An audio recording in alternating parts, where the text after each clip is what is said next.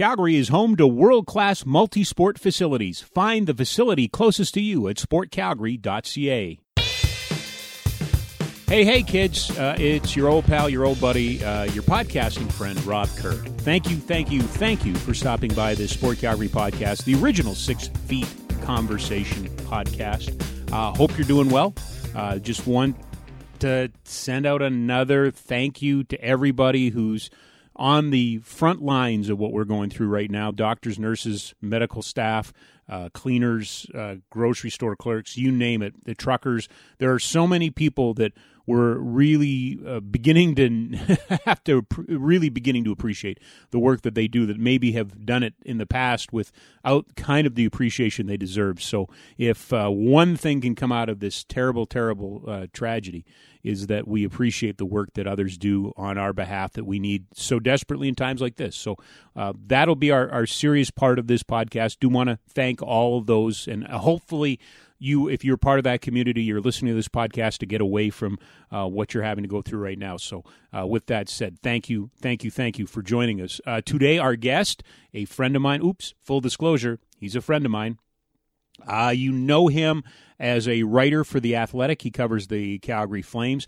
You have read his work in Canadian Press Stories as he works for Canadian Press, but maybe not getting the attribution. He had a blog and a podcast, Flames from 80 Feet. But what makes Darren Haynes so unique in my eyes is that he is one of a handful. And I'm not in that group. Well, I mean, I'm not in the media anymore, but I was never in that group. One of the few Calgary media people that's born and bred in Calgary. This is where they grew up. They grew up a Calgarian. They cover Calgary sports. And Darren has a unique perspective to pass along. Not only has he covered Calgary sports, he's worked in Calgary sports. And as we've gone on this journey the last month or so of telling stories and reflecting back, there seemed to be a gaping hole for me in one particular topic. And that was the history of baseball and the role of the Calgary Cannons. And I wanted to talk to Darren about the Cannons. Part of this comes out of a conversation that Darren and I had. He is a huge baseball fan. And clearly we've lost, opening day and who knows if we're going to get much baseball season to begin with. And he's been missing it. So I thought, what a better guy to come on in. And let's talk a little bit about the legacy of the Calgary Cannons. Check out Sport Calgary's This Week in Sport for the latest news and updates in Calgary's sport community. All right, with that said, let's spend a little time, shall we? Take us out to the ballpark, Darren Haynes. That's what we request. That's what we ask. Here's our guest. How are you holding up in all of this?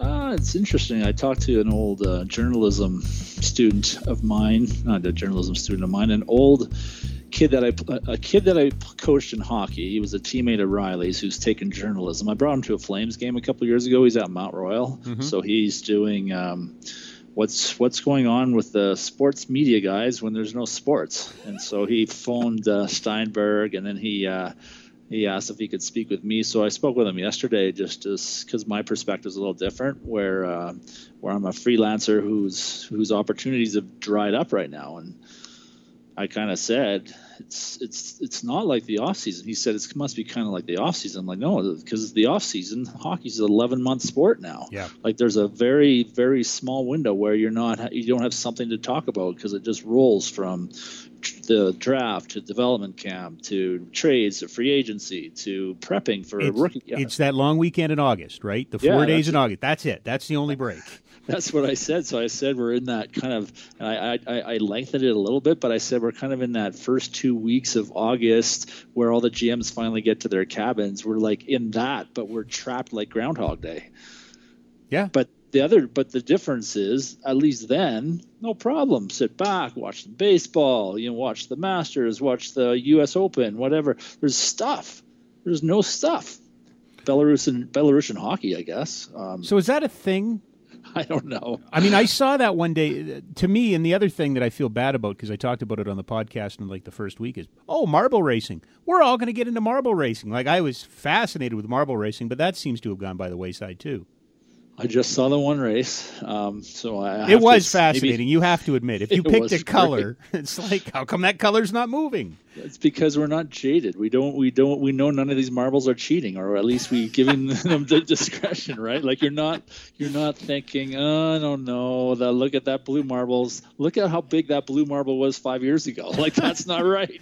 I see. To me, I think that's a decade old thinking. I think the thinking now is, no, we ran the analytics and the blue marble. Come on, everybody knows that the blue marble's closed ratio of closing within the last 10 feet of every race, that type of thing. We don't have the numbers. Especially when it's a metallic paint, it takes up a little friction. That's right. There's definitely, if you go with kind of the eggshell, that kind of low matte kind of finish on a marble, then you're going to be top three.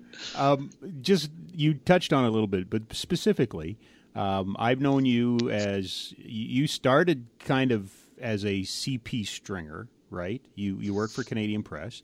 You went and created your own website, which I always thought was kind of cool, which led to an opportunity with The Athletic, which, for sports fans is really kind of cool if you enjoy old-fashioned, good reporting, that you would have found in newspapers. Did I miss anything out or miss anything there? Yeah, no, that was kind of it. I remember my first freelance gig. I started freelancing for Canadian Press when I was still in that 2-year diploma program at Mount Royal in journalism. So that's why it was Mount Royal College. Yeah, Mount Royal College, and that's why I didn't go the small town route as journalism students would typically do. And would you have? I've never asked you that question. You didn't, but would you have? Were you prepared to go work in small town British Columbia or small town Saskatchewan? I don't know if I'd say I was prepared, but I was tempted because that's just what you did. When I was still a first year, but it was near the end of the year, and I thought, oh, hey, I got the sports stuff figured out. Yorkton was looking for a sports editor, and sports editor / sports writer. In small towns, you would be both. And I thought, oh, hey, that's cool. And so I kind of looked into that, and I thought, no, that's ridiculous. I still am in my first year of school, so I didn't even think too much about that. But then I started What freelancing. Year was that? It would have been 87, 88. Yeah, 87, 88. And then in my second year, I did have an interview booked in Castlegar. And it was going to be a really long drive, and I was humming and hawing, and at the time, I was already starting to freelance for Canadian Press, and even though it was very, very, very part-time, I just didn't want to give that up because that was a dream job to me, even though it was just part-time. So sure. I just couldn't give it up to make that. I didn't even go for the interview. It was just going to be a really long drive, and I just thought if I get it, like, would I even want to take it? Because I'd be covering and whatever. Like Rocky Mountain Junior Hockey League team, right? The Castlegar Rebels. There would have been lots of stuff, and I do think about what might have been, but no, that was it. So started doing So between running quotes, I actually started running quotes only back when it worked a little differently. There was a quote runner and a guy running the story, so I could just go straight down, get out quotes, transcribe them, and whatnot. So that was, and then I just started doing that for baseball games as well, the Cannons. Okay, well, what year was that? When I started doing CP for the Cannons that's where I started. I started doing Cannons baseball before I did Flames hockey, so it was probably 88, 87. Okay, in that range. Yep. Wow. Yep. You are a rarity in Calgary media. I can only think of a handful. And okay, hold on. I better watch that question. I can only think of a handful of media. That's true too. But you are a rarity. You are a born-bred Calgarian covering sports in Calgary. That is a bit of a rarity. Yeah, no, it's so you have a bit of a different perspective because naturally I won't try to hide it. I grew up a Flames fan. Like when they moved to Calgary in 1980, I was in grade 6, I believe, and it was like awesome. Like what so think about you're playing hockey back then. Like this is grade 7, grade 8, grade 9. Now you get it, right? These are players that become favorite players, and so I was just right in the wheelhouse of fandom when the Flames came to Calgary. So certainly grew up there, and I grew up as a Flames fan, and then. So that's that kind of that path. In fact, it's kind of funny. I think about those early days. Here I am, 21, 22, 23. Media used to park in the same parking lot as the players parked. Yep. When I was running quotes, I was done pretty quickly. I'd be walking out often at around the same time the players were, and the fans used to be let underneath. So there would be fans underneath cordoned off, and so I would be walking out the same way. And sometimes I would sign a couple autographs. They didn't know; they just thought I was one of the players. You've never told me that story before, and B, what a huge difference, I guess, for the lack of a better term, because I remember those days too. Like, you could come downstairs and you could wait, and maybe, possibly, you know, more often than not, you were going to go home with something. Somebody was going to autograph something. Yep.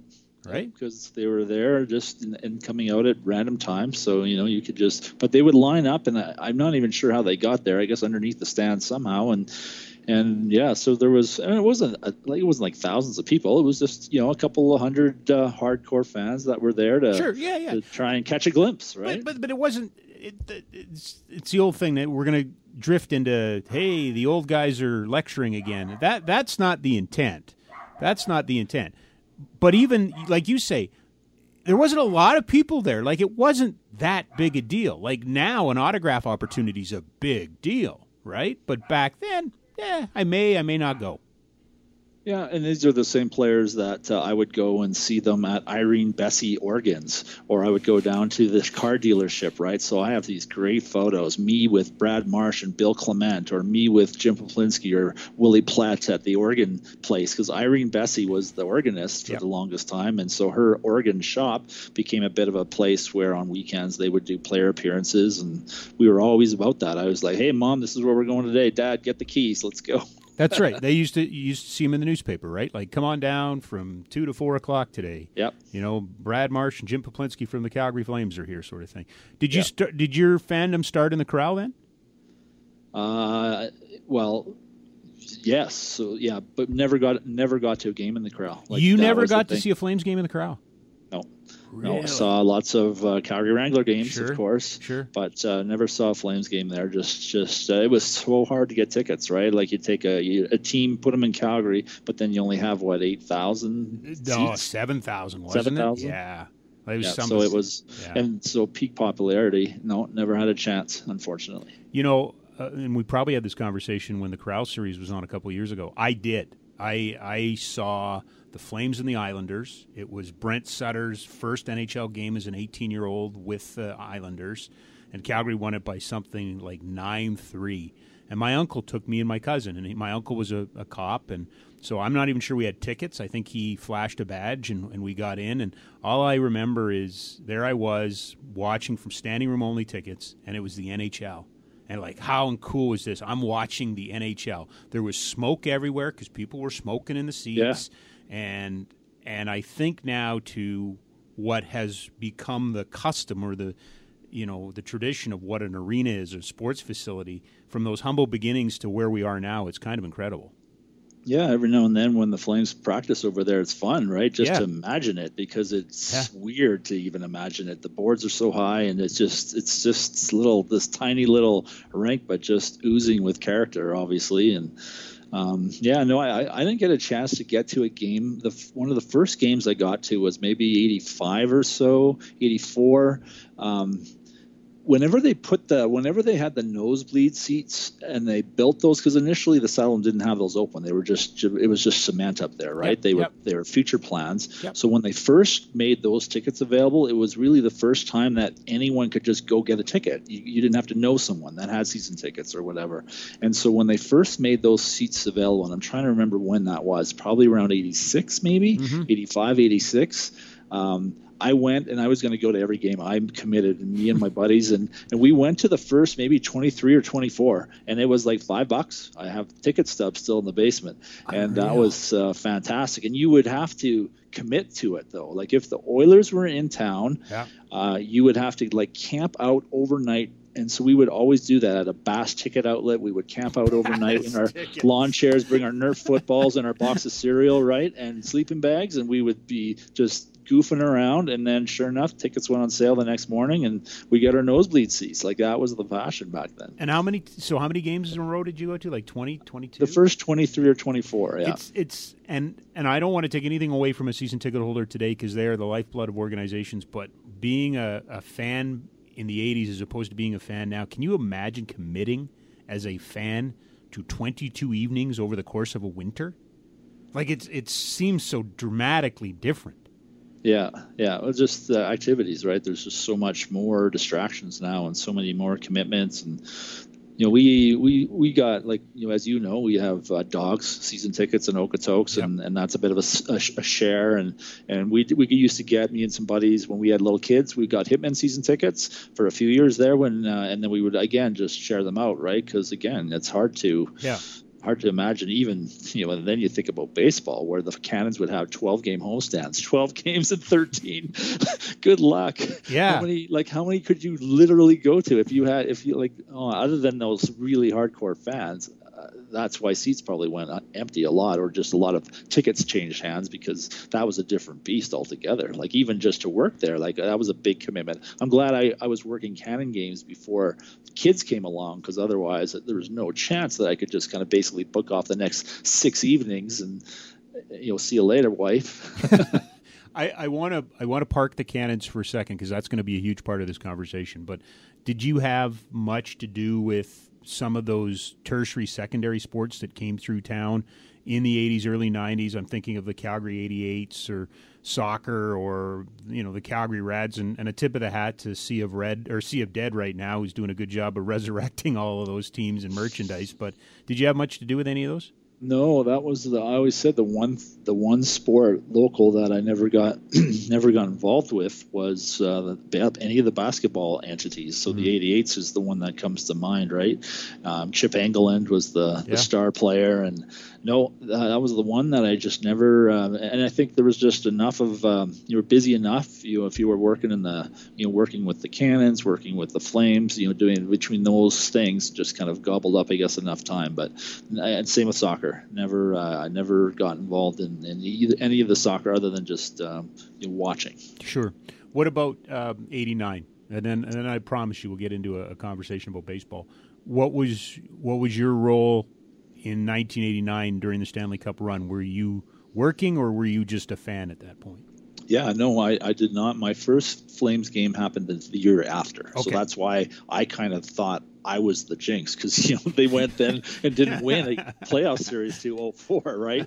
So my first freelancing up in the press box at the Saddledome was in that. I think it was actually halfway through the year. Maybe it was like February of 90, something like that. It was that 89-90 season. So right from that 86 when they went to the Cup final and lost, to 89 when they went to the Cup final and won, like, that was my high school years carrying over into my Mount Royal years. And I did some writing while I was at Mount Royal, just kind of fun editorials that first year when the Flames were going to the Cup. But that was watching the games with buddies. We had a good friend of mine, Blaine, was a huge Oilers fan, and he but he was in all of my same classes, and we ran hockey pools together and whatnot. So that series in particular, right? Like, we had a good friendly rivalry, but it was just all about getting somewhere, being in front of the TV, and undivided attention on those games. That's for sure. Were you part of the crowd that went to the airport in 86? Or Yeah, we made up the rules. We had one guy that drove.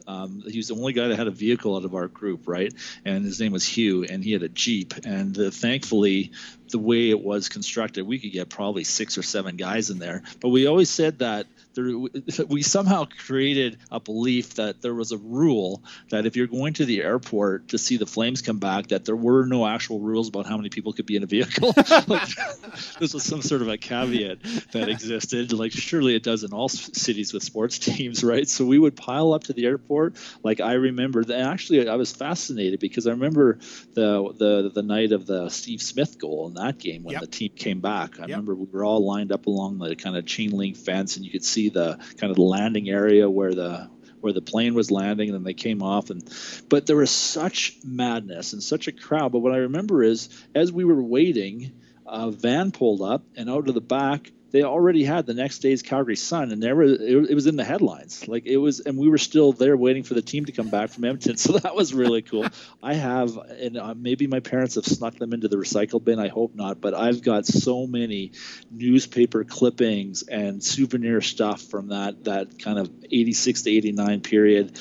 That whole 4 years in there, like, we would always be tracking them down. Yeah, no, it was fun. You fun know, times for sure. it's interesting because this is the first time I've been able to complete the circle on a story like this. Because I've talked to Colin Patterson, Perry Berrazan, Joel Otto, lots of the Mike Vernon, lots of guys that were in that game in '86, in that that win in Edmonton, and they all, to a man, talk about landing in Calgary and the plane taxiing, and they heard this big noise and they couldn't understand what was louder than the plane, and it was the fans. It's kind of neat to hear it from somebody on the other side to be there. What do you remember? Did you see anybody? Did you get to greet anybody? What was it like? Well, we were a long way away, but they certainly acknowledged that the fans were there. Absolutely. So no, we were a long way away, but it was just the atmosphere. Like, it was high-fiving strangers. It was just such a like everyone was all together. There was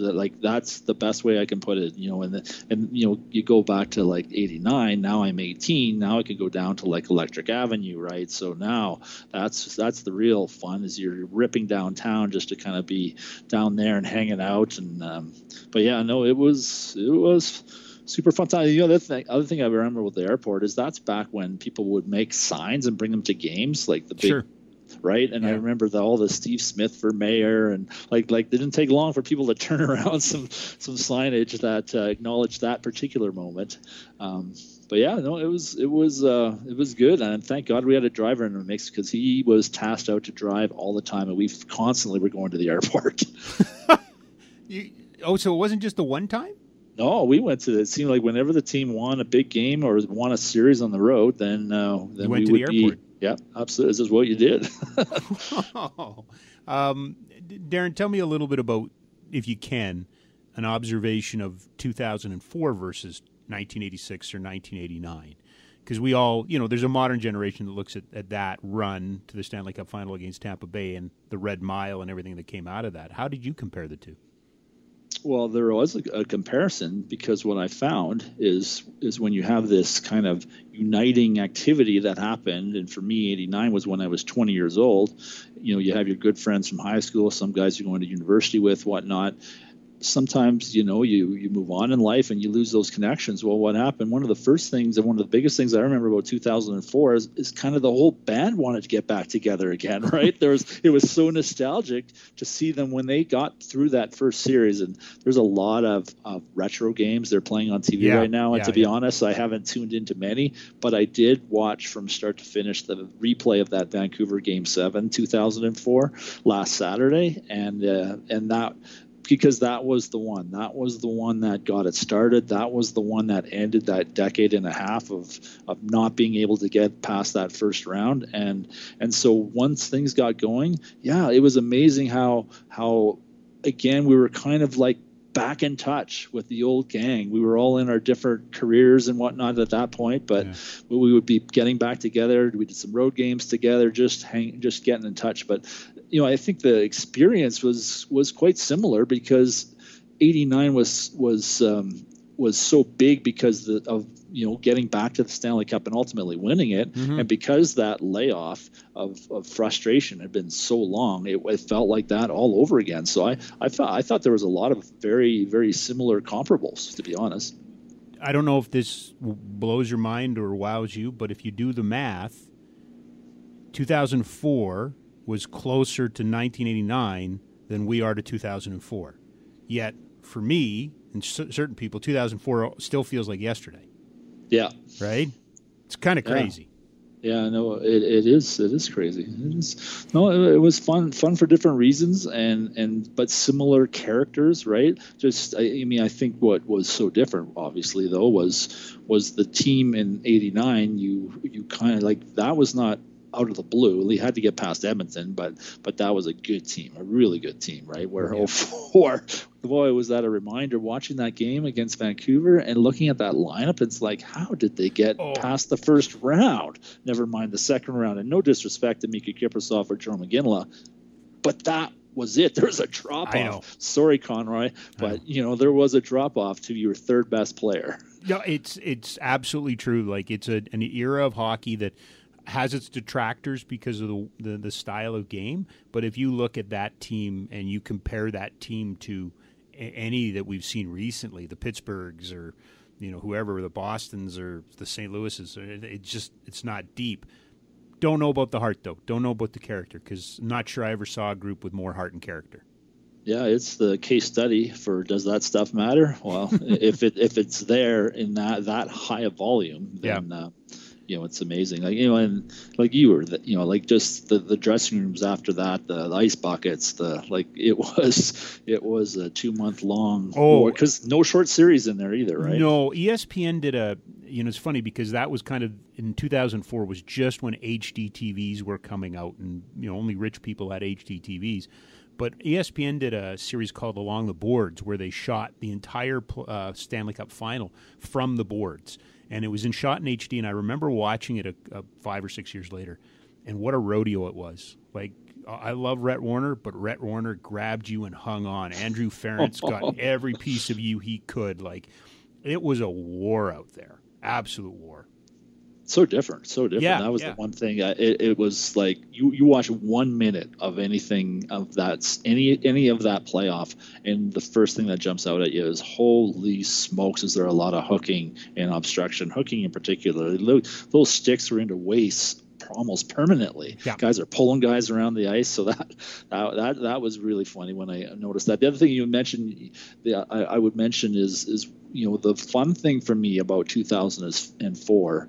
I was in the press box the whole way up until the final. Yeah. At that point, you remember how much media there was. Right. They had to close half of the nosebleeds to put in media risers and TVs and outlets and electrical and all that. So at that point, now we have Canadian Press's main hockey writers there. Like, it just became too many guys for the Canadian Press seats in the main press box. So fair enough. I'm the low guy in that totem pole. So I got kicked out. Like many others, I remember the whole crew from TSN were sitting in the very back row of the nosebleeds, right? So that was cool. But anyway, my seat was great. I was right at the far right hand or far left hand side. So right to my left was an aisle, and they had that yellow police tape going up. And so on the other side, you had the fans that had gotten tickets. No matter how did they get them? How long did they wait for them? Did they camp out over the night? How much did they pay for them? But that was rabid fans. They were up there packed into the nosebleeds for Stanley Cup final games. Yeah. And so you felt in the crowd that way, right? Like, I was right there. I could have reached out and touched that side of that. So it was kind of a cool experience to kind of have all the kind of amenities of being with the media. I had a monitor that was almost to myself that I could watch replays and whatnot, yet you felt immersed in the crowd at the same time. So kind of a fun experience. I keep pushing. We're going to get to the baseball in a second. Just one last one as a Calgarian.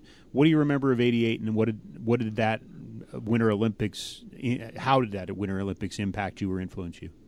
Well, 88 it's interesting because, there wasn't I felt it was a missed opportunity for me, to be honest. That's how I look back at it is we went to some things, but I don't think I really appreciated the magnitude of what it was. And I wish I would have gone to more stuff, but, here I am, a starving, broke student at the time, not in a real affluent household, I would say. So like my parents did buy a few tickets for a few things, but it was the Canada-U.S. game. It was the Canada-Belarus game or whatever, right? Or maybe the Belarus-Switzerland game, more likely. Yeah. To be honest, I don't think I even saw Canada game. So 88 was neat. Well, I mean, I would go.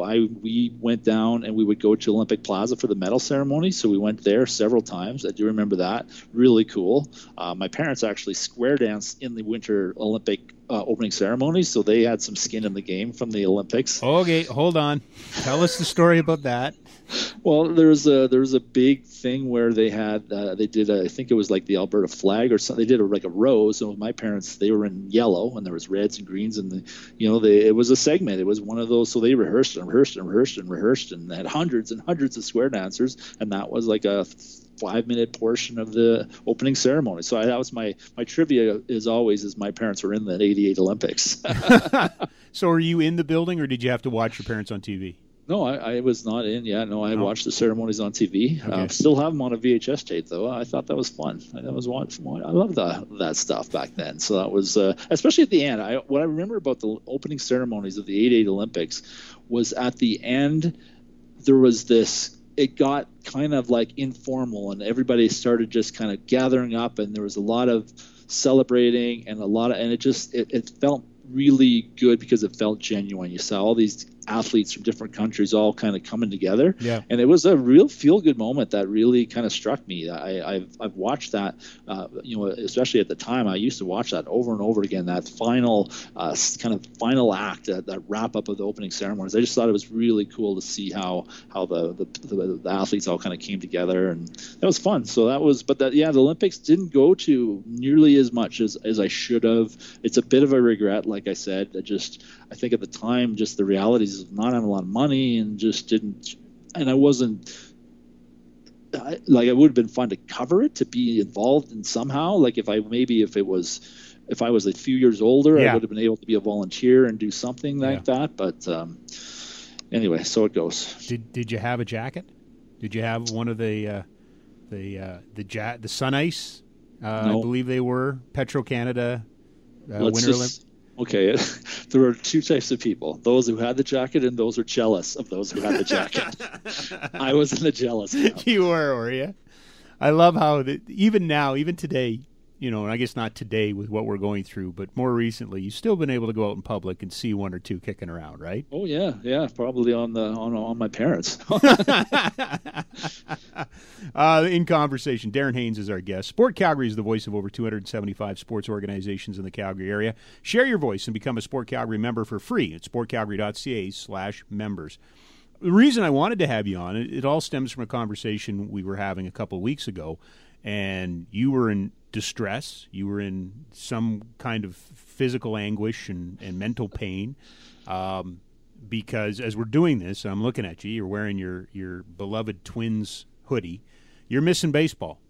And one of the things that we haven't been able to quite do yet on this podcast is talk a little bit about Calgary's history in baseball and Russ Parker and the Cannons and the great players that came through. And this was a passion of yours, right?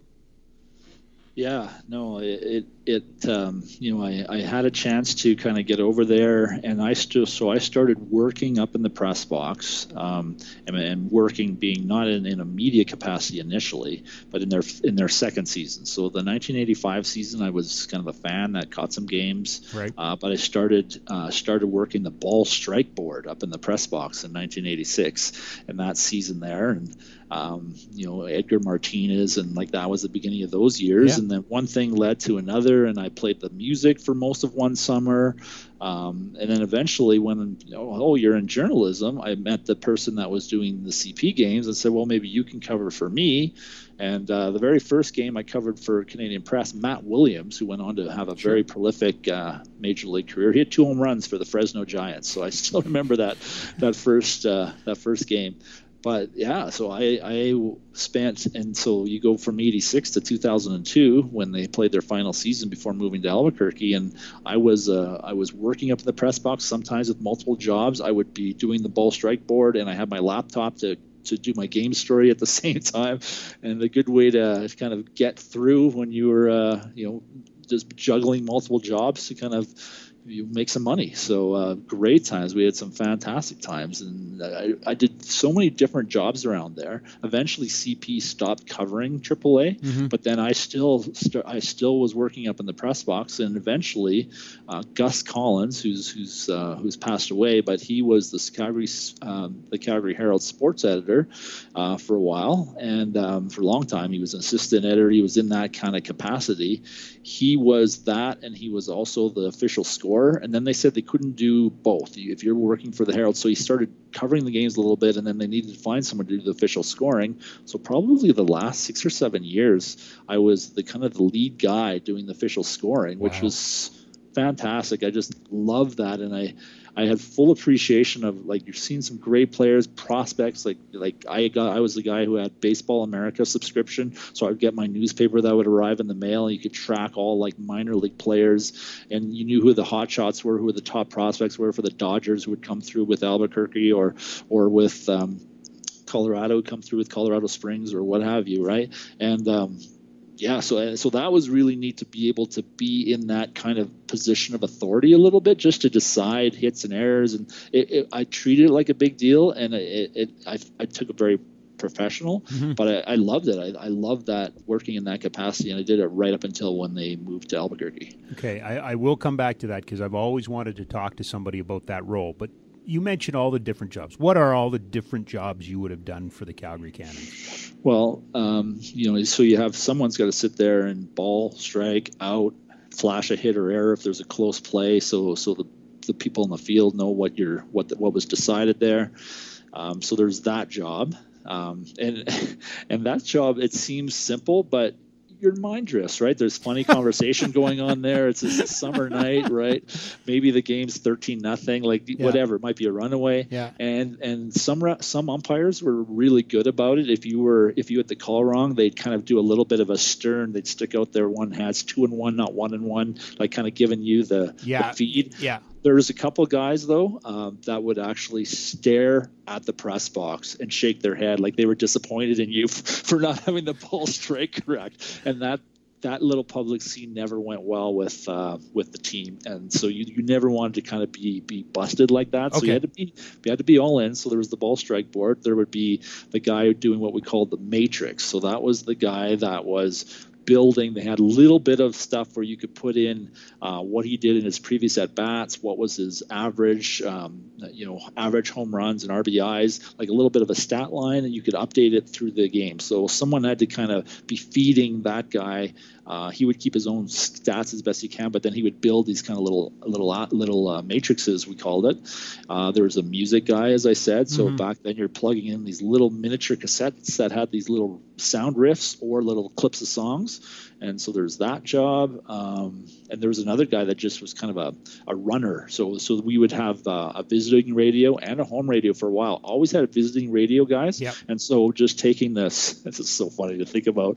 There was a little printer that was like a stock ticker that was the baseball or the sports scores, and so running to that and then like jotting down the scores and then running it down to the other booth and then dropping off, here's the out of town scoreboard, right? Because again, before the internet, kids, the internet, right? Absolutely.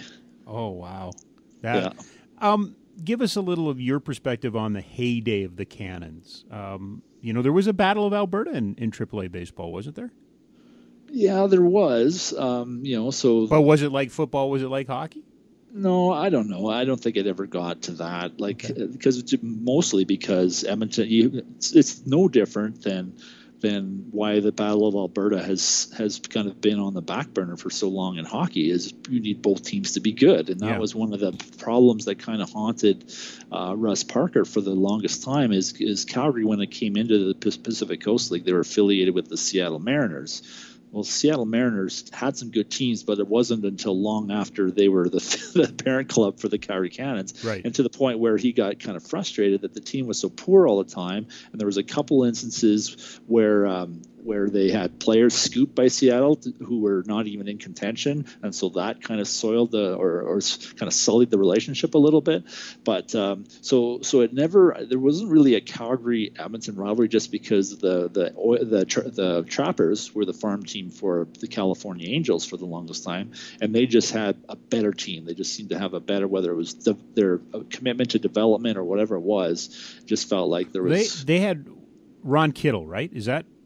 Or was Kittle a White Sox? I can't remember. He might have been with the Vancouver. Yeah, but it was like Devon White was one of the. He was in that kind of era. Dan Pilling, who we both know, he was a bat boy for the Trappers for a couple seasons. He could tell some stories.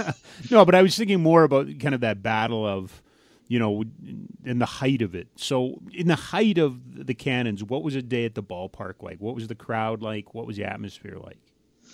Yeah, well, again, you had to get past April, May, right? Because that was the thing. I don't think people appreciated that, right? Like how difficult that was. It was a real grind. So in minor league baseball, you have short season, you have long season. Well, the Pacific Coast League was a long season. So you would start right at the beginning of April. Well, if you're in Canada, you know what's going on, what people are doing at the beginning of April. They're watching hockey on TV. They're watching the playoffs, right? And so in April and May, your two opponents that made it really tough to kind of get some traction and get going with your season was you're head-to-head with hockey on TV every night, often the Flames, so there it hurts you again. And then secondly, you have the poor weather. You have Calgary weather, Calgary Springs. Not often are the nights very like you want to go out and enjoy your evening. You don't want to be there shivering, bundling up, putting on your toque. Like that was pretty tough. You had to get past those 2 months. But once you got into the summer then, and they had a lot of those kind of ticket books, so I think people would, and I think you could turn in your season if you had unused tickets. So the crowds really, as I recall them anyway, really started to kind of get a lot bigger once you got into kind of July and August and those months, in the you talk about right through kind of the late 80s there. There was some great just packed stadium, music playing between innings, and just people dancing and like you just had like great players on display too, right? You think about like I mentioned Edgar Martinez. He was an all-star. Tino Martinez went on to have a very prolific major league career, right? These are guys that played in Calgary for a couple of seasons, right? Even Alex Rodriguez, he cut his teeth in Calgary for a couple seasons. He was here, a lot of one season and another, a little bit of another. So there was just some great players that came through.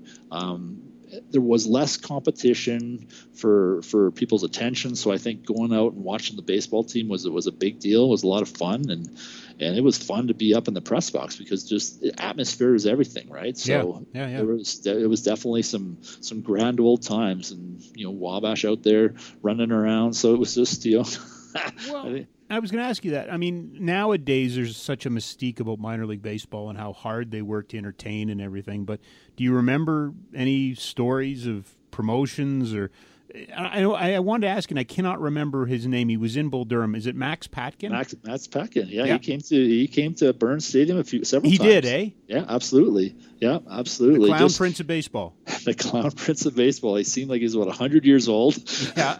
But so Max Patkin, the San Diego Chicken was a big night. Like that was, and I remember one year that game got rained out, and it was heartbreak in the front office because that game was probably going to be your biggest crowd of the year because he was hilarious and so he was really good, and he was like almost an annual. I remember one year they had this loony named Billy Bird, and so Billy Bird was, I think they were all trying to get in on the San Diego Chicken, like that popularity, like maybe teams, because there was only so many minor league dates. Sure. San Diego Chicken. So who's next? Who's the sub?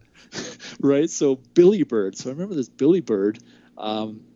They would come and set up their routines and whatever they were doing kind of ahead of time, right? He was up in the press box, and all of a sudden this guy, these guys are so animated. They're like, they shaking their head and they're bumming around, they're knocking printers over like with their tail. And so all of a sudden, and we didn't know this had been rehearsed, but he hops up in the windowsill and then he jumps out. But he had a rope that he had set up beforehand. But we were like, there was a minute there. We were like, what are we seeing? We're going to see a mascot die tonight. But he was a loony. And I remember they had Conehead night. And so everybody, all fans in attendance, this is back when the Coneheads were big on Saturday Night Live. Yep. So everybody had these cones on their head. I remember during the seventh inning stretch, so he had this, imagine this picture of a packed stadium of Coneheads, and everybody's ready to sing Saturday Night Live or Take Me Out to the Ball Game. Well, a fan sheds the clothes and runs onto the diamond. So there we have a streaker on the diamond in a Conehead. Well, so this is back when Brent Parker was the head of the grounds crew, and that didn't go over well. So Brent Parker takes this guy down like a linebacker sacking a quarterback and drags him by the feet. So what's rubbing along that shale all the way all the way to the cannon's office. So I don't know how that turned out, but I'm sure that might have been even the guy, as much as he was trespassing and all that, may have had a bit of recourse there as well. But I will always remember that moment. But yeah, we saw some interesting, just some characters, both in terms of the mascots and the performances, and also just and some of the failed ones. Okay, I'll tell you about another one about Please. a failed one. So they would do fireworks night traditionally, right? Yep. So instead they were going to do there was a new firm, and they had this they were going to do a laser light show. So they needed to do this laser light show, but they needed something to beam the lasers onto. Okay, so they get this set up, and of course that's the night where both pitchers throw a complete gem. Right, so this is a game that takes like 2 hours and 8 minutes. Right, they're counting on a 3-hour game. Right, so it's not even close to dark yet. So now you have the fan now it's just like, okay, we got to wait for like almost an hour for it to get dark. Right. Well, meanwhile, this setup looks hokey because I guess maybe there'd be a bit of mystique if it was dark and you kind of pull it. Well, it looks like they're just doing their laundry, right? So they run out these kind of clotheslines with all these white sheets on it, right? So then you see all the behind the scenes because it's right in front of you, right? Yeah. And then by the time you waited, well, then the anticipation's building, right? Fair or not fair. The laser light show they started it. In fact, I think they started it before it was as dark as ideal, just because the wait had been so long and people starting to get impatient. It wasn't very good. It was just kind of one of those promotions that just never came together. Do you remember meeting anybody in baseball, or because at that time there had to be some of your childhood heroes working their way through the system, either calling games or coaching or whatever. Do you remember any particular interesting people you met along the way there? That I met. I remember watching guys, right? Like Sure. Eddie Murray came down on a he was trying to kind of get back. He was making a bit of a comeback. So Eddie Murray was at the Burns Stadium. As an Expos fan, John Wetland was a starting pitcher back then, and I remember he threw a gem for Albuquerque one time. Let's see. In terms of meeting, I spent one summer, one of my when I was there was a bit of crossover where I was still, so this is probably 88, 89, in that where I had a sports admin class at Mount Royal. So I was like an intern in the front office during the summer. So not just a game night thing, but I was actually working. So that had me around the ball team a lot more. And it was kind of interesting because you had kind of this up close look at Kangaroo Court, and you'd see these things kind of being played out the next day, where I'd walk in there and they're all having kind of what looks like this serious discussion, but someone owes $20 because whatever he had done that was for throwing. I think the one guy got fined for walking a guy when they were up 10 runs or whatever, like he was dragging out the game, right? Like that's a fine, right? so there was a couple guys that were really like the ringleaders of that Kangaroo Court, but seeing that stuff up close was kind of interesting. Yeah. So just just being around that team and in the clubhouse that summer was, you had that token clown who would he would always had that reputation of when they did team photo day, he would pose the wrong way. So he was a left-handed hitter, but he would pose right-handed just because he was going to be the class clown kind of thing, right? So that was one of my duties, was to make sure everybody was batting the right direction. You had to babysit these guys a little bit, right? Here's one thing that I totally remember that same summer. So they had a extra innings game on a Friday night. I don't think there was rain delay, but it did not finish till like 11:30, quarter to 12. The next morning, two players had signed up. It seemed like a good idea at the time. Maybe they were nudged towards it, but a couple of the more veteran players had signed up to do an Airdrie Mall appearance at 9:00 the next morning.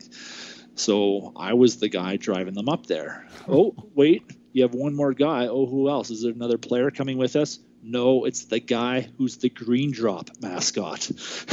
So me and my 85 Chevette, my beater car, I show up that early Saturday morning, I go over to the little apartments by Patrician Village there, right across from the stadium, and I'm waiting for these two players, groggy. You see them dragging their asses, and they get into the car, hunch over to get into my little beater car. Meanwhile, I've got this little 16-year-old kid who doesn't know a clue about baseball, but he's the mascot for Green Drop, and I've got him in my car, and we went and had this really super breakfast-like it felt like this breakfast club because it felt like all these people from different walks of life. I mean, we had to drive up to Airdrie for this mall appearance, right? just funny things like that, right? Like my car, that was part of that summer. I would pick up players when they got sent down from Seattle. I remember Dale Svein got sent down, and he was a big guy, and like, oh my God. Seeing him kind of just to cram himself into my car. Rich DeLucia was the guy. Wow, there's a name. Okay. Yeah, he ended up on the DL, and he ended up on the DL shortly after he got sent down. And Tom Brennan, who was the beat writer for the Cannons for the Sun at the time, always thought it was me because it was from Rich DeLucia trying to get into my Chevette at the airport that caused him to throw out his back. There is. Go ahead. I was just going to say, to me, it was perfect, though, because it was another reason why if you're in the big leagues and you're in Seattle, you do not want to go down to the minor leagues because they're going to pick you up. It's going to be some 20-year-old intern. He's got a lousy car. You're going to have to get in his lousy car. Like it was just another reason to make sure when you get to the big leagues, stay in the big leagues.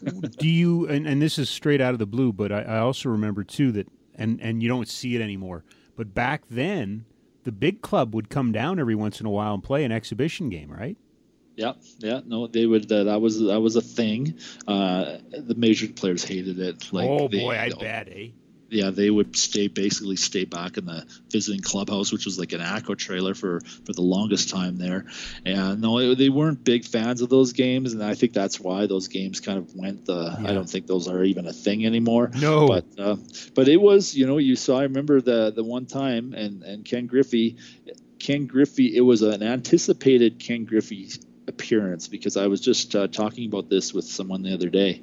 That was the same summer I was in the front office for the Cannons, and every piece of marketing collateral had Ken Griffey Jr. on it, the kid on it, because he had played Double-A the year before, so he was going to be bumping to Triple-A, and this was this huge phenom. Like, they were so excited on the posters, on the front of the pocket schedules, on the media guide. Like, there was this artist rendition of Ken Griffey Jr. like in a Cannons uniform. Like, it was just here he comes. Everything marketing was. Yeah. And then he skipped Calgary and went straight to the major leagues. And with Seattle just sent out something on social media. I think it was a tweet that acknowledged that Ken Griffey Jr.'s debut was on this date, it was on this date in 1989, and that just kicked off that memory for me because I remember the disappointment and heartbreak in that front office that they were so looking forward to that. So then when he came back a few years later, they tried to make it a big deal, and sure enough, he hit some bombs in the home run derby kind of thing that they had. So it was a nice impression, but it would have been fun to see him play. And part of me wonders, and you were closer to it than I was at that point, but part of me wonders how much of it was to get him up there so that he could play in the same outfield with his dad. Yeah. Right? Because that's when is that ever going to happen again? Or you know what I mean? There's something about baseball, dude. You can like other sports, and I love other sports, but there's a certain rhythm, there's a certain history to baseball. It just does things and has things that no other sport has. Yeah, and it became it completely. And that felt like the first of what became a thing. You got to the point eventually where these teams in AAA team in Edmonton, AAA team in Calgary, AAA team in Vancouver, it seemed like teams started to then really coddle their top prospects, and so they would be starting to put their guys in AA instead of AAA. Yeah. Because they wanted them in nicer weather. They didn't want pitchers pitching in the cold and all this sort of thing. Yep. So it almost felt like that was kind of the start of a bit of a turn where we started to see a bit more. You saw some older guys, some character guys, but sometimes some of the top prospects, especially at the start of the season, would be kept in AA. What's the best Cannons game you ever remember? Oh, the best one. probably for the I don't that is a really good question. The ones if I was just to kind of bundle them is whenever there'd be like multiple rainouts and we would get down to the fact, or not multiple rainouts, where there would be multiple rain delays, and then it would go extra innings, and you'd have this war of attrition for fans. There would be about 9 fans. We would be like after midnight. We're giddy as can be up in the press box because we've been up there for like 6 hours at this point. And so those were the great times. To my left would be Mark Steven, voice of the Stamps. He was the PR guy for many, many years for the Cannons. Then, to my immediate left, and this was if I was working the ball strike board, to my right to my left was Bill Clapham, who was the voice of he was the PA voice he was the Beasley at Burns Stadium the entire time, right? And then you'd have like Rita Mingo and Daryl Slade on the media side, Tom Brennan for a while in there, like whoever it was. But it was a little small community of like less than 10 guys or 10 people, and just we all loved baseball, and it was just such a great time, great night. So as much as I think maybe I was young at that time, maybe the older's like, get this game over with. But I loved it. I loved the longer the games, those kind of games where it was just like, when is this going to end? I thought those were hilarious, right? Because you just never knew. And again, I go back to my comment about baseball being so different, the rhythm of it. The NHL or hockey's at its best when it's every other night. But, there's a lot of Groundhog Days in baseball, right? Like, get up, batting practice, do your thing, do the game, go home, batting practice. It takes a little bit. You have to be a special kind of person to really enjoy it and stick it out for an entire season. Yeah, and the other thing that happens with baseball is something happens. There's something that pops every evening, something you haven't seen before, and that was the thing. You could count on something that you hadn't seen before would happen that night, and it was just, oh my God, we had so many laughs, and then just kind of the gamesmanship up in the press box between the windows on those kind of coolish nights where I loved having the window up, because especially when you were either scoring later on or early days doing ball strike, you wanted to hear that pop of the mitt. Otherwise you tune out a little bit, right? So you love to have that, but then, Calgary spring, right? Like that temperature, when it starts to head south, it goes there pretty quickly, right? And so there's a little bit of like, it would be down to 2 windows and kind of a stare down, and who's going to be the last guy, who's going to win that night and keep their window up the longest. Just little games within a games that went on. But it was a fun time. My son, when they moved to Albuquerque in 2002. My son was just turning 4. My daughter would be born that winter. So it was, my time had almost run out for my availability to do it that much, right? Like there was, you're getting to the point where it would have been not fair to the family to be away that much. So I hit the window almost perfect, because I was just a kid who could was working different jobs, and I was doing this freelancing, and I was working the press box. I was like, there was some nights where I would be doing 3 or 4 different jobs. I would do the ball strike, I would do the Canadian Press game write-up, and then after the game, maybe Gus would be, or Gus Collins, the scorer, he would also be writing for the Tacoma Tribune. We would sometimes do and so I would head down and grab quotes and feed them back to him. And speaking of Tacoma was the year. This is so funny. People will never believe that this actually happened this late, but during the Cannons era, there was recreations that would go on. So the Tacoma radio, they, rather than traveling themselves, they would recreate in the studio. So every half inning he would call and say, "Oh, what happened?" And then someone would tell him what happened, and he would do the old bat sound effect in the studio, and he would recreate it for the audience in Tacoma. That's what I mean. Like, what other sport than baseball could do that, right? Like, it happened. It happened. I can only imagine some of the broadcasters you ran into. Yeah, Mario Pembina, I think is his name, and I think he's kicked around a little bit. He was a minor league radio at the time, but now he's doing either Tigers or Angels TV side now. Mm-hmm. And I remember he caught a ball on the fly. And I always remember him saying, and what an amazing catch by the broadcaster. Right? It came right up into his window. Things like that, right? One guy, he was the Vegas radio guy. He was a lawyer who just loved baseball, had a passion for baseball. I remember he quit being a lawyer to be a minor league radio guy. That was the level of commitment. That same guy, actually, I saved him one time. He left to go to the bathroom and the door closed behind him and locked. So I was a wiry guy. I went in through the bathroom, went over the top, over the roof and down, and I opened the door and just got him back on the air just as the first pitch of the next inning was happening. So the O.J. Simpson, the car, the in Ford 1994. Bronco, yeah, that happened on a Cannons game night. So that was super distracting. You had people running down to the other end where Russ Parker had his own private suite, and so that it was on the chase was on in the TV down there. Yep. So we were trying to watch the baseball, but everybody was super distracted, wanting to know what was going on, and so people between innings would run down to the other. So again, time and place moment. I was at Burns Stadium that night. Oh, that is so incredible. How did you have a Crash Davis? Was there a ball player that you remember in the Cannons that was really good at the AAA level, never made it full time to the pros? Was there ever somebody like that for you? Oh, that's a good question. Yeah, I mean there were some veterans that came along. I'm trying to remember whether it was Jim Dodd, Craig Dodd. He was a guy that kind of he's going to the All-Star game, and you thought, well, he's going to make the major leagues, and then you didn't really realize that no, he went to the All-Star game because he's better than everyone else because he's 28 and everyone else is 23.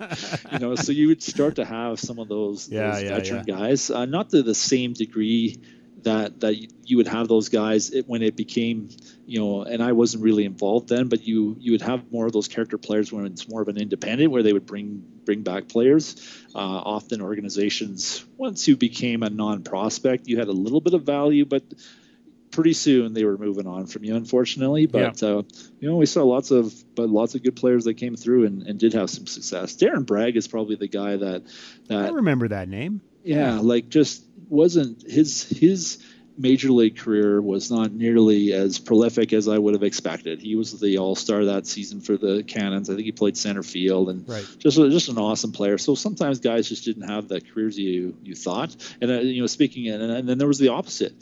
Gus Collins. It was always Tino Martinez can't hit the curveball. He'll never make it. Can't hit the curveball. That was his thing. Can't hit the curveball. Well, Tino Martinez hit a lot of curveballs and had a very, very successful major league career. Sure. I mentioned earlier, I want to go back to it. You were the official scorer for a number of years. Talk about the pressure. Talk about, how does one get that job? How does one prove to be worthy enough to be entrusted with scoring a baseball game? Yeah, well, first of all, there's not a lot of guys that know the rules. That you need to have you need to know every single rule. You have to know that inside out. So in Calgary, there's not a lot of people that know baseball to that degree. Now, for me, I was there working right beside the guy, Gus Collins, that did it for many, many years. And people, if they're like, I kind of know that name. Well, remember, he sang. He kind of looked like Harry Carey, and he actually would sing "Take Me Out to the Ball Game." That was his thing. Cannons games. At the Cannons games, yeah. So anyway, so from that, he would often I didn't see it, head down. That was his line all the time. I didn't see it. And then we describe what happened. But so I think from that, you start to get a little bit of comfort that this guy knows the ability to make those judgment calls, because sometimes it was a bit of a what do you think there? And I'm like, that had to be a hit. I don't think he could have even got him out if he fielded it, right? Those kind of decisions you go through when you're deciding whether it was a hit or an error. So that's, I think, so just from proximity and having a chance to dabble a little bit, I was kind of, and then at that time I'd been working for the Cannons for probably 10 years, right? So they knew me well. But interesting, there is a lot of pressure, and this didn't happen to me, but it happened to Jack Newman. So Jack Newman used to do some scoring as well. It was mostly Gus or Fred Collins, and it was Jack as well. And this happened with Jack and I always remember this. I wasn't there for it, but I remember the story. Bases loaded, 2 out. Guy hits kind of a sinking line drive. Outfielder runs in, goes off his mitt, and falls in. So Jack calls it an error. So in other words, the guy's credited with an out in his at bat, despite the fact that 3 runs came in and he ended up at third base, right? So, or second base. He wasn't a very fast guy, but anyway. After the game, this guy was so upset with that call because he thought it should have been a 3-run double. Instead, he gets an out. He, cleats on and everything, came up to the press box looking for Jack after the game. Like a player came through after the game, came all the way around, came through the crowd, up the stairs, into the box.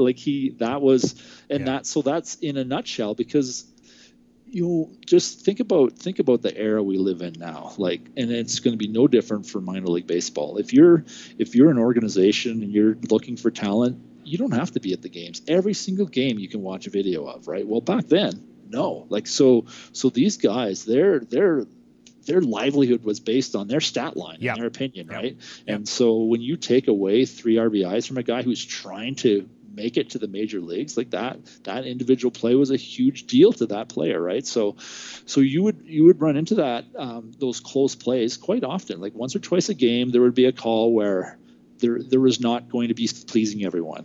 If you either called that play, if you called it an error, then you have the guy that you just took a hit away from. Now he's mad. If you call it a hit, then you have the pitching coach on the other side saying, "Look, there's no chance." That had to be an error, right? Like my pitcher got a ground ball. Like that's his job. That guy's got to field that, right? So you always were in between a hitting coach and a pitching coach, right? My little trick of the trade, which is something that I learned from Gus, is he said, so if you have a play and you can't come up with, you have to decide something. But if you're not sure about it, or they call, we have a phone in the press box, and if that phone rang when you're filling out on paper the long box score after the game, you knew that was trouble. You knew that was from one of the clubhouses. Yeah. Anyway, but if there was one of those, so I would say, okay, you know what? I remember the play. I will check and I will talk, and I will let you know tomorrow. So I would always take it. I'm not deciding it right now. Yep. And what my trick was to come early the next day, and then I'd knock on the door of the umpire's room. And so I'd knock on there, and those guys, I remember one time I at the door, come on in. I go in, this one big umpire, big dude, and he's sitting on this little tiny fold-up stool, and he's got his needle and thread out, and he's sewing he's sewing up something on his uniform, right?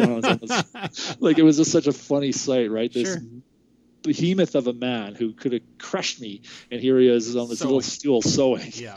But anyway, so I would say, hey guys, I just want to run a call past you from the night before. They always knew exactly the play, because they probably were like, okay.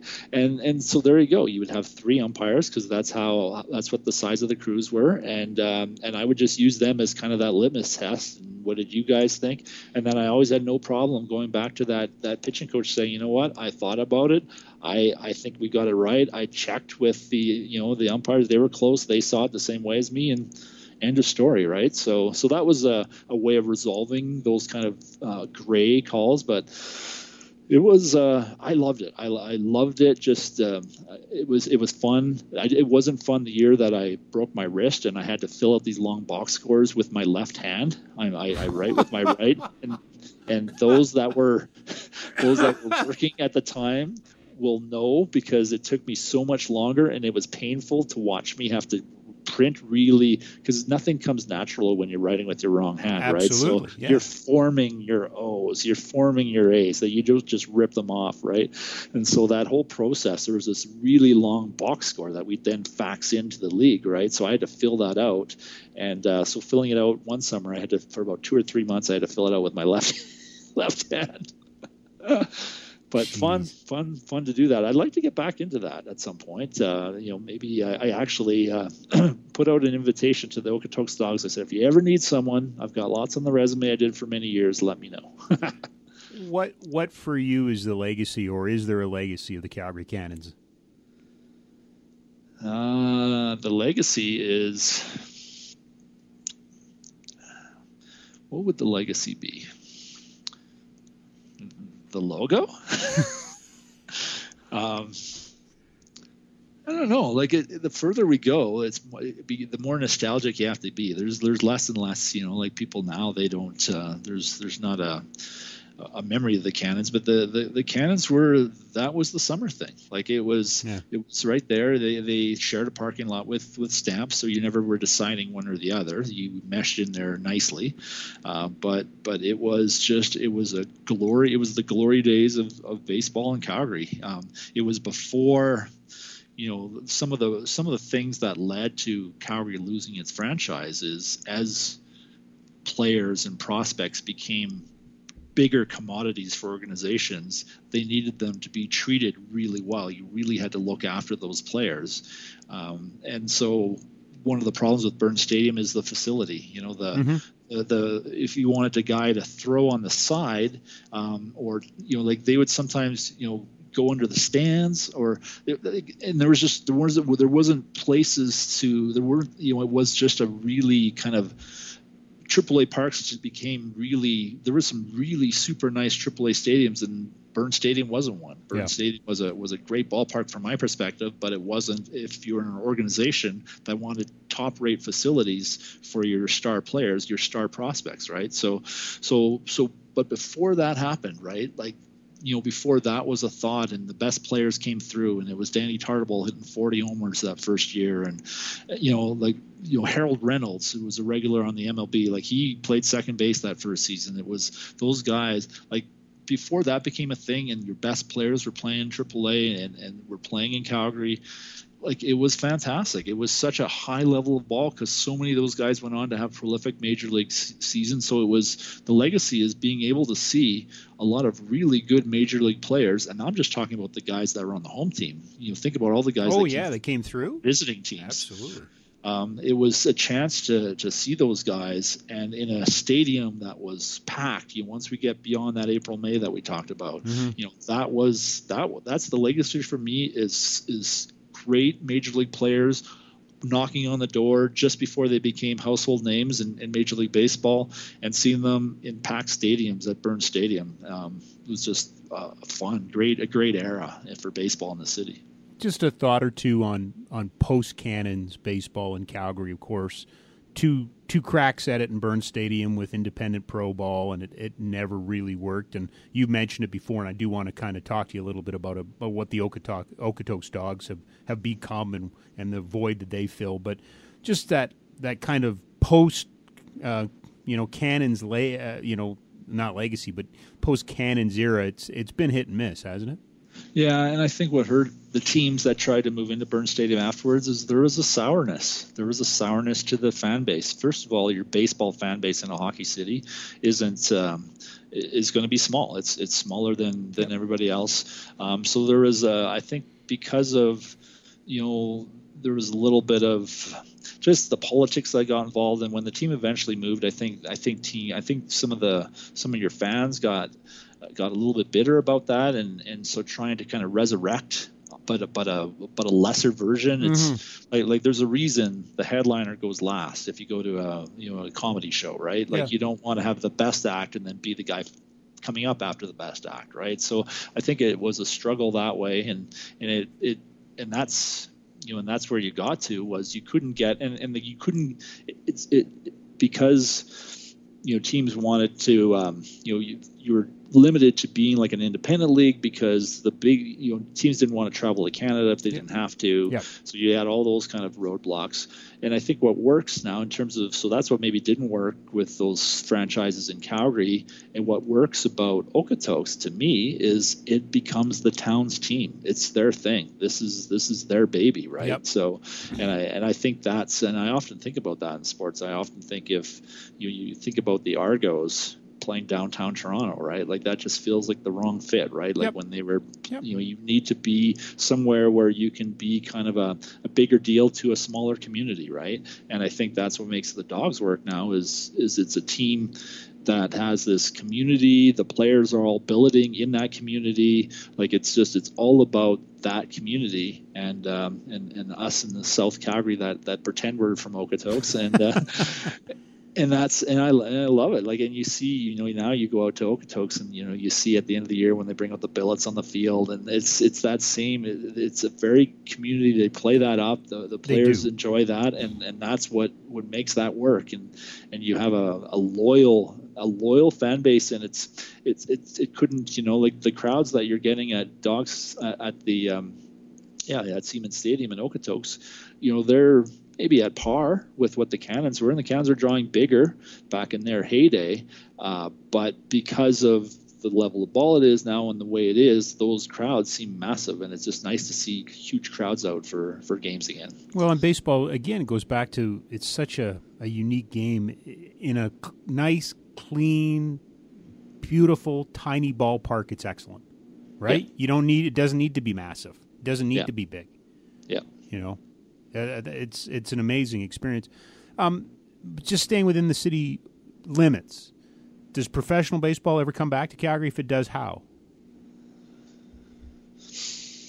Yeah, that's a good question. Well, I think it would have to be short season. We talked about long season, short season. It would have to be a league that's not starting until middle of June kind of thing, so you're not competing with the weather and the distractions of hockey playoffs. It has to come in bulk, though. It can't just come to Calgary. You kind of need a Calgary, Edmonton, Vancouver road trip. That's what you need to get that caliber of ball. Is teams need to be able to go on a road trip and not just come to Calgary and turn around and come back, right? And God bless the Trappers who tried to do it on their own for a bit, but then you just ran into the pressures, and it was not their fault that they were lost there. Third in PCL attendance in their final year. Like it was not an attendance issue for Edmonton. But the league basically said, look, you're going to either have to kind of come halfway here on our cost to go to Canada, and so there just became some roadblocks, right? Yep. And that was unfortunate. So you'd need to be a bit of a group effort. I think like anything, like I always like to think the crowd will still come back, that there still are those baseball fans. It doesn't hurt if the Blue Jays could get good again, because you then kind of awaken the baseball fan in general. And we saw that when the Jays had some success a few years back, as you started to, all of a sudden, and you were. Mm-hmm. That was heyday sports radio for you, right? Like you remember that suddenly, Jays. You could talk about baseball and people would actually be interested. Yeah, no, you're right. And it was the Jays in particular, but at least it got baseball back into the conversation. That's exactly it. Yeah, I mean, if you could have a AA team in a league which you could have rivalries, I think it could work. But until and the only reason I say AA is because what you were talking about is I think that's the evolution. Your superstars and your best players are really starting to come directly out of AA. AAA is not the development level that it used to be. It's still good. There's still players that come out of that. The Jays proved that with Buffalo, but I think you really want to be in that AA level now. Yeah, and the other thing that is always going to work, I think, against baseball is baseball needs to reinvent itself a little bit now, because back then, it's like, well, what are you doing in the spring? Soccer or baseball? That was it. Those are your two choices. Nobody was ever thinking about signing up for lacrosse or mountain biking or like all these different activities now. So in baseball, which is why the Mike Soroka story is so good, is how do you get good at baseball in a city where the season's so small? And so you have, like, if you're a parent, you want your kids running around. Like baseball is kind of like you're station to station. You're standing in the outfield. You're gonna be freezing in those those May, June months, right? Yeah, I know. So I worry about it. I worry about it at kind of at that grassroots level, and those kids and how many are getting into baseball just because there's so many other alternatives. And I think it's a great game. But that said, I do have had the privilege of knowing some of my son's friends who went on to have, pretty good success and play university or whatever. And I'll tell you, watching kids play baseball when they get good at it is fun. What a great way to spend the summer, sitting on a lawn chair, sitting in the bleacher at that nice ballpark with the fence, and watching them throw curveballs and just steal bases, and they're like little people out there. So watching that level, as much as there's not a lot of it, as I wish there was more of it, but those that do pursue it, there is some good level of ball still being played at that junior level. You just wish the whole thing could be a bit more of a kind of a bigger presence. Are the Dogs good enough for Darren Haynes? Do you go and pine for a little bit more? Do you go and I don't want to take anything away from the players or anything like that. It's got to roll. They've done an amazing job with it.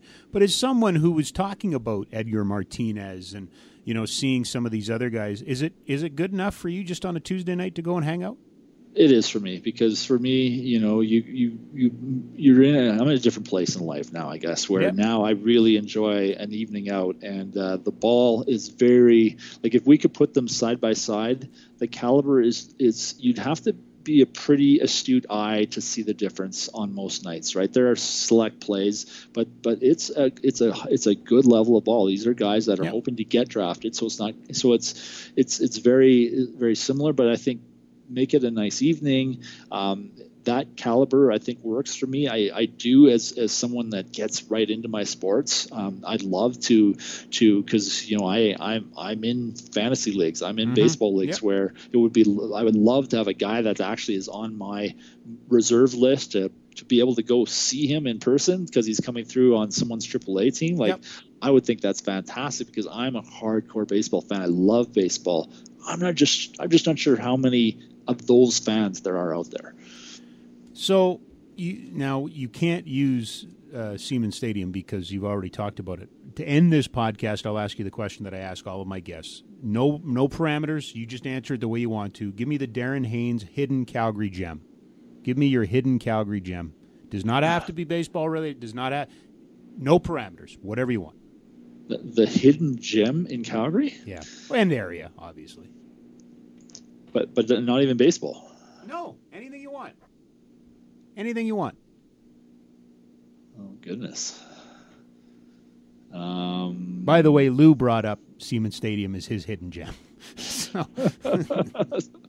Because that is one, for sure. It's amazing how many, because unless you live in the south part of Calgary, chances are you haven't made that drive yet, right?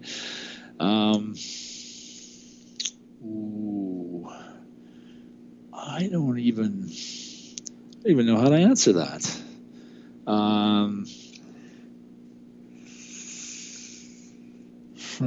Is there a coffee shop you like to go? Is there a park you like to go? Is there a place that makes something or sells something that you go to or collect from? It's really the intention of this question, as I buy you a little time to think about it, is to, as we get through this, we want to give people some things to look forward to and some idea and some advice when we all get back together.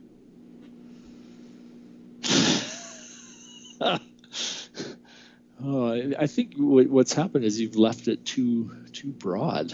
Oh, man. If I had said, give me your best restaurant. Oh, I don't have a restaurant, but I really like this park. Or if I'd said, give me your best park. Oh, I don't like a park, but can I tell you about this coffee shop? I'm not going to leave it too narrow. It's got to be broad. Yeah. Well, there is that pancake place you took me to the one time we went. Yeah, I don't know. Okay. But it has to be a place that's existing right now, right?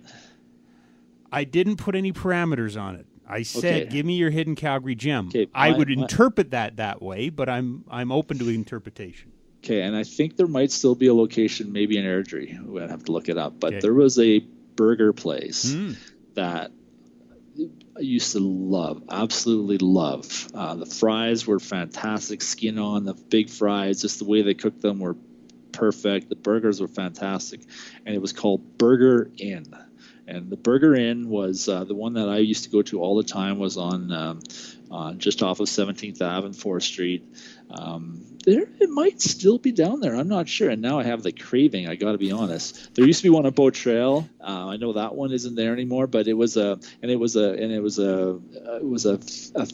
Calgary family, as I recall, because they had the clipping from the newspaper on the wall that were in oil and gas. And when there was when they hit kind of one of those busts of the cycle, they jumped out and opened up this restaurant. But it was fantastic. And I would, whenever I was meeting a friend for lunch or whatever, you want to go for burger, it was never one of the chains. It was the Burger Inn. That was the place to eat. So that would be my long time hidden gem in terms of a little restaurant. Love it. Thank you, sir. This was good. I mean, as we've gone on this journey, we've talked to hockey and we've talked to football, we've talked to other sports, but it was that conversation we had a couple weeks ago where you were really, really missing baseball and it hadn't even started. And I thought, I do want to kind of include the Cannons in this, as we talk about Calgary and the history and things. It was, albeit brief, it was a very important part of the sport's history. Yeah, and just fun. And you talk about opening day, and it's one of the flashbacks. I'll just leave you with one more kind of anecdote. And it was, so on opening the home opener, you would introduce the players from both sides, right? And so the Cannons would take to the field because the Cannons were starting in the field. It's the home team, right? The visitors wouldn't take to the field because they're batting, right? But they would still come out and acknowledge. So there was a guy, and I think it was maybe Tacoma. It took a couple batters before we realized what was going on. The same guy took the bow and the wave to the crowd for every player, right? So, and he kept so he came out and kind of waved his hand, and then like batting second, the second baseman, and then out the other side of the dugout. So he went down, and then he'd roll up his sleeve or he'd do something different, and then he'd turn and acknowledge, and then and batting third, the catcher, and then he had a knee pad that he had somehow managed to get on, and then again he turns and acknowledges, right? And we were laughing, and I still wonder how many people actually picked up on it, but it was the same guy who took all 9 of the introductions. It's just, those are the kind of funny things that would go on, and just it was a lot of great memories, like lifetime memories. Just a lot of fun had. Yeah, and again, I come back to it. It may not be my number one sport, but boy, do I appreciate what it is and the culture that comes with it. And I worry we lose a little bit of it. There's a reason why there's so many really good baseball movies, because it lends itself to entertainment. It really does. Yeah, and I think about in the press box there, like nobody's checking their phone, nobody's looking at, that's it. It's conversation. It was just there, enjoying a nice evening and storytelling and having some laughs. And it's without sounding like the old man, but think about, that doesn't happen anymore, right? Now everybody's skimming their phone and whatnot, but that back then, no. Like the out of town scoreboard popping out of a dot matrix printer is just hilarious. You're the best. Thanks, Darren. Appreciate you doing this. Okay, take care. What a fun conversation. Love telling baseball stories. Love hearing baseball stories. And Darren Haynes, that was great. I mean, the hockey stuff at the beginning, good too.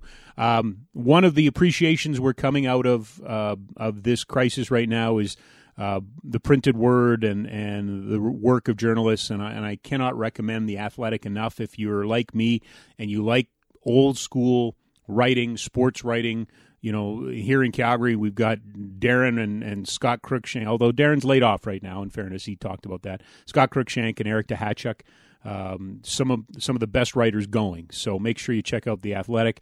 Thanks, Darren, for stopping by. Make sure you check out, if you enjoyed this podcast, share it with your friends. Especially you deadbeats in the 7HL, where Darren organizes and I play infrequently in the summer. You deadbeats ought to be listening to all of this stuff. Anyway, that's just a little editorial statement. But if you're not a deadbeat 7HL player, but you enjoyed it, make sure you tell somebody, all right? Make sure you pass along the podcast. Would love more and more Calgarians to appreciate and understand what we got here and the people, the fabric of the sporting community. That's been the cool part of these conversations. So previous guests include Erica Wiebe, Trevor Hoffbauer, as well. Cassie Campbell-Pascal, Rob Cookson, Randy Chevrier. We've had a ton of great guests on here, so make sure you go back and revisit them. They were all fun conversations. But thanks for joining us. Thanks for checking in. Thanks for spending some time. This has been an original 6 Feet Conversation podcast at Sport Calgary.